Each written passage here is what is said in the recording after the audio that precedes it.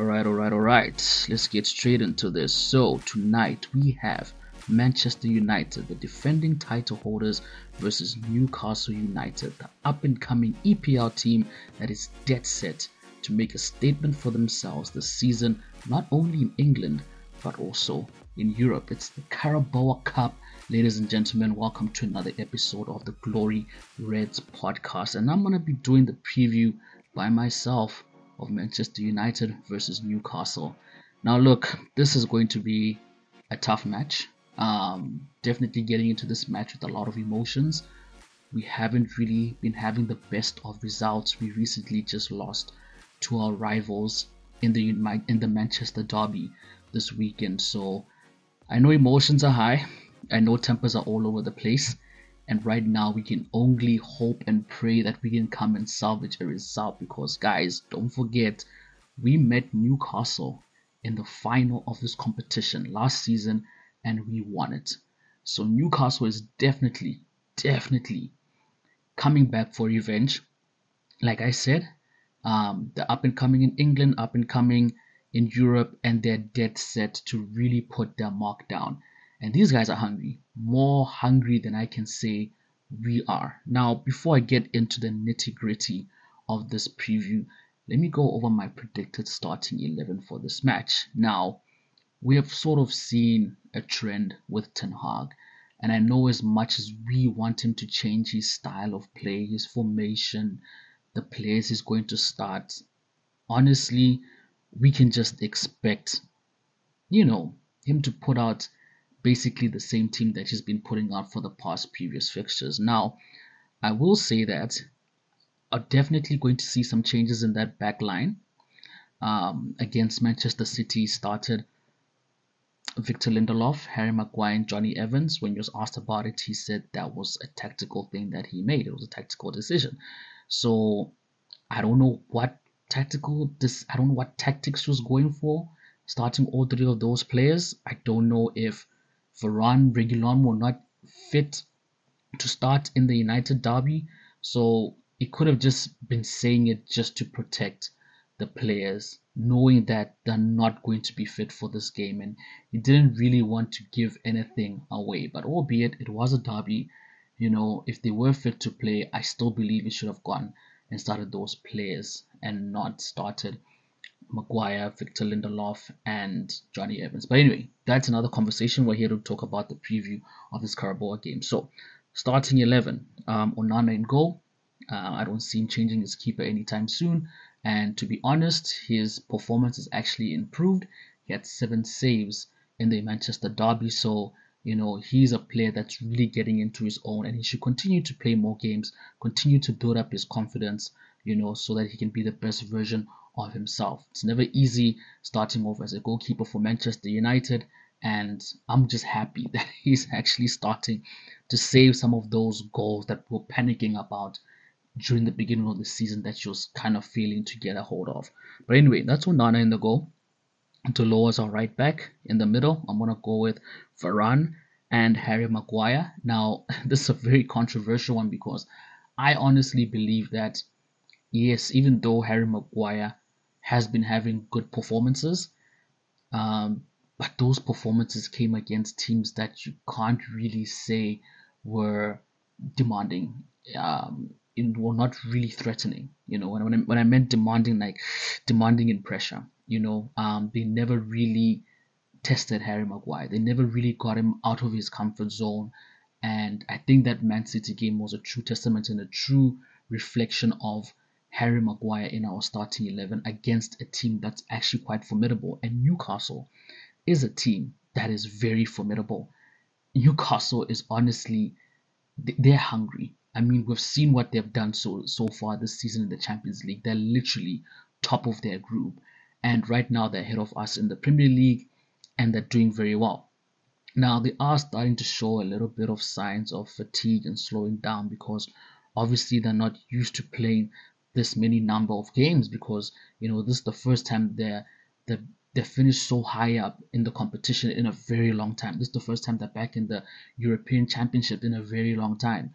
So, and the games in the championship, in the UEFA Championship is way more competitive and way more demanding than some of the other competitions that they've been involved in the past. So this is a whole different ball game for them. This is new territory that they're in. So we can only cross our fingers that they're feeling a little bit fatigued, not really up to scratch, and we can take advantage of that. And as embarrassing it is to say, it's the truth because honestly, the way we are playing right now, we can only hope that teams that are sitting above us have a bad game in order for us to win. But anyway, like I said, we'll get into that. Let me finish my starting 11.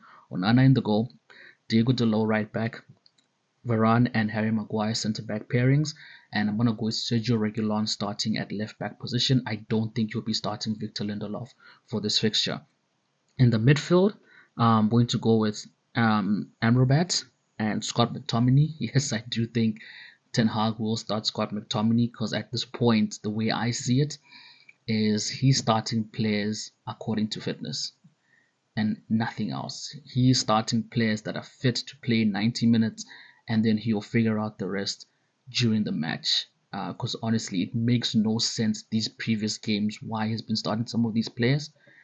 Even though Scott McTominay did score a couple of goals that won us games where we could have lost points, and I get the whole thing of reward players for their good efforts and their good work, but we also have to understand that these were not teams that are particularly good, and Scott McTominay is an impact player. He's an impact player if you play him right and if you play him in the correct position. And unfortunately, the way, you know what, I'm getting into it. I said I'm going to finish the starting 11 before I get into anything else. So, one more time. Onana in the goalpost. Diego Dalot, Victor Lindelof, Varane, Harry Maguire, Reguilon. That's the defense. In the midfield, Amrabat, Scott McTominay, and I'm gonna go with Bruno Fernandes, and I'm gonna go with the front three of Mason Mount, Marcus Rashford, and Rasmus Højlund. Score prediction: I'm gonna go for 2-1 to Newcastle. Even though we're playing at home, I still think Newcastle have shown enough evidence that they're actually the team in favor of winning this fixture. And you know what? I made a big mistake in my prediction, and I don't really want to call it a mistake. All right, Manchester United is my club, and I think it's only right and it's only fair for anybody who's supporting the team to be optimistic and believe that they're going to win regardless of whatever form they're in. Because if that was not the case, then literally a lot of these clubs that are sitting bottom of the league in the championship competition, League One, and all these small division, they wouldn't have supporters. And that's the beauty about football, and the fan base that stay loyal to their club. And I'm loyal to my club. And even though we're going through rough times, I always want to stay optimistic. And for that derby game, it was a really special occasion. It was one of those occasions where I had to back my team regardless. And fair enough, you should be backing your team every single game. But that was a derby. You know, that match held a lot of weight.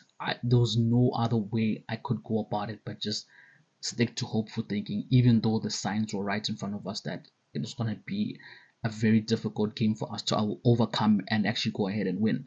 And I'll say the same thing for this match as well. And this match, yes, Newcastle is no, you know, what can I say? Um, Basically, I don't want to say they're our rivals, so to say, but they are a team that if we do lose to them, it won't just be like a loss to like a Brentford or a Crystal Palace or whatever, especially with their recent performance and their recent achievements.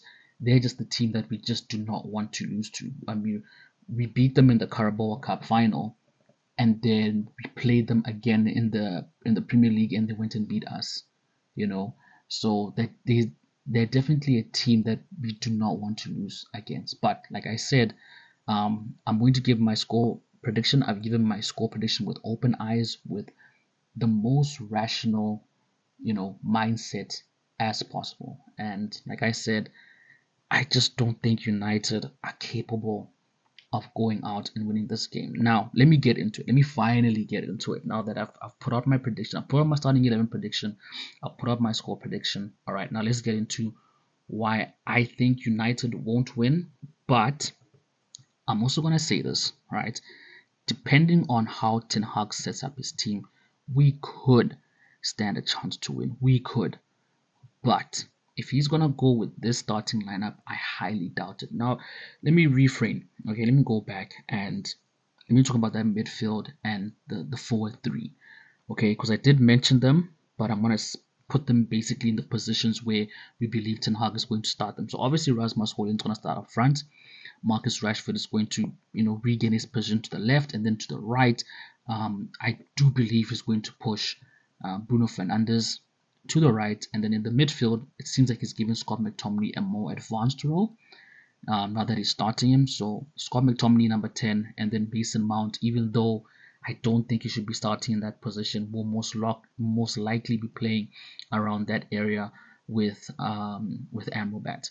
Now, and a lot of people think that he may start Christian Eriksen in that center defensive midfield position, but I highly doubt it because, like I said, it seems like he is playing players that are fit. And honestly, I haven't heard any news about Casemiro as yet about his injury, so I highly doubt that he's going to be featuring in this game. I'm not even sure if he was on the bench against Man City. Let me just quickly check and let me see if he was on the bench. I highly doubt it. But good news is Kobe Menu is now playing. He played actually in one of the fixtures recently, but for the I think under 21s or something like that. So he did play a game, but he was pulled off very early. It was, I think, in the second half, or he didn't start the second half, something like that. But there's signs that at least he's close to being match fit. And if that's the case, and he will be match fit, that can only be good news for us. All right, so here I have it over here, and yeah, he was not on the bench. So we had Reguilon on the bench, Varane on the bench, who of course didn't start. Reguilon, was substituted in. Kobe Menu was on the bench. So like I said, Kobe Menu is a player that may feature for us, but with the current players that he insists on starting game after game after game, I just don't see us getting a result. I honestly don't. And this is not even me trying to be negative about it. It's just the facts. You know what I mean? It's the midfield. I mean, Christian Eriksen came out and said it. The midfield is so unbalanced. The team is so unbalanced. And this is not an excuse, but unfortunately, with the type of injuries that Manchester United have, Ten Hag just does not want to change his system according to the players that we have. And I think that ultimately is going to be his downfall. That ultimately has been his downfall in these fixtures, and it's going to continue being his downfall moving on if he's not going to try and switch things up. So Newcastle in the past 5 games in the Premier League have not lost. They have won 3 and they have drawn 2.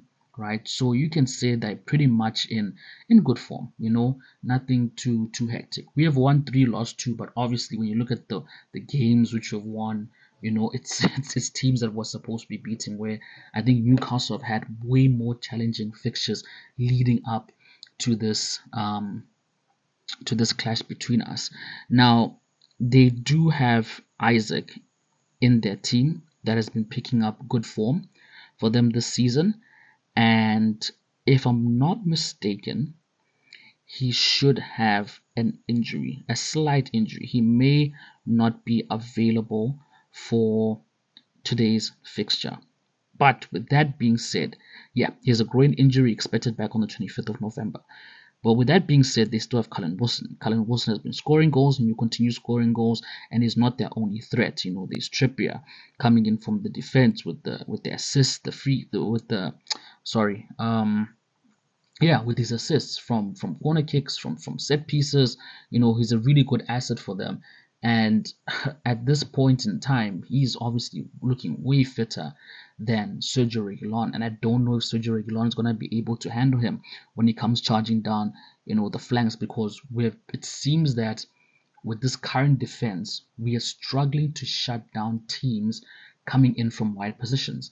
it seems that's where a lot of teams are deciding to attack. United is coming wide, taking on our left backs, because as much as Diogo Dalot has improved, and some would say he's a better player than Aaron Wan-Bissaka, I don't think when it comes to defensive duties he's as good as keeping the offensive players from penetrating into our box or stop them from putting crosses into the box, because these teams are creating a lot of chances coming off wide positions. So that's really going to be a problem. Almiron is playing very well. Who else in that team is doing the things? We have Jacob as well, who has been playing very well for them. Bruno Gutierrez. Now, a lot of people say that, look, um, it may not be a priority match for Newcastle, so they may not start their strongest lineup, but I highly doubt it. I really think that Newcastle, especially against Man United, getting a win from us will mean so much to them, regardless of how United are right now. That we're not the team that we once were. We still sort of have that status. We still sort of have this thing that teams can brag about if they beat us. It's like a lot of the clubs take a lot of joy from beating Man United. And the thing is with Man United is that you just don't know when the team is going to turn up. So if we do decide to turn up and they come in lightly, then they're the ones who it's going to be to their dismay, because now we are going to get something over them and no team wants that. But at the same time, we could lose, and that obviously plays in the favor of them, because it's like, hey, we've beaten the mighty Man United, even though we're not mighty anymore, because we still think of ourselves in that way. It's just something special when teams can actually get a point off us. But anyway, so like I said, Newcastle, I don't believe are gonna hold back. I think they're going to go, balls to the wall. Burn has always been a problem for us. It's going to continue being a problem for us. I don't know if Anthony is going to manage to handle him, and that's why I haven't put him in my starting 11. Not to say that Bruno or any of those other players will do a better job, but I just think that they'll do a better job in terms of probably working their way around him. Whereas with Anthony, he tends to hold the ball a lot, which is not a problem.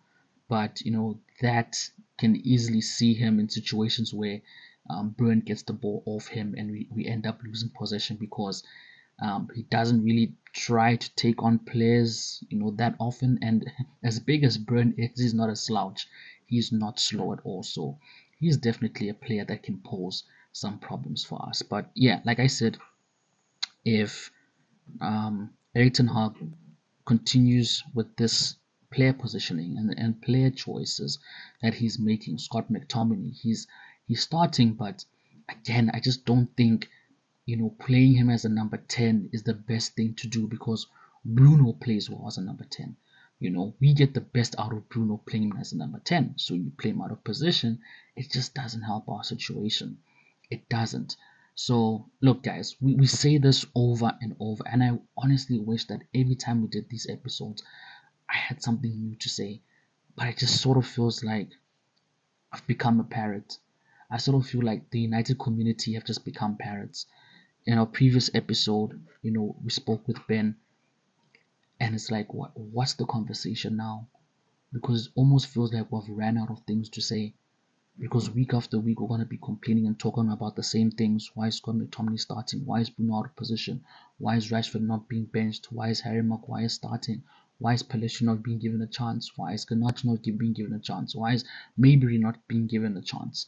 We're literally at a point where we just do not know what to say. And it doesn't help when the manager comes out and makes statements that make us seem like we do not know what we're talking about. It almost makes it seem like we are watching two completely different games to what he's watching, because he feels that Rashford is doing enough for him not to be benched. And he believes that he needs to continue playing him until he gets his form right. But what if he doesn't? That's the scary thing. Because yes, he had a good season last season, but when you check Rashford's track record, this is probably his second best season ever in his career.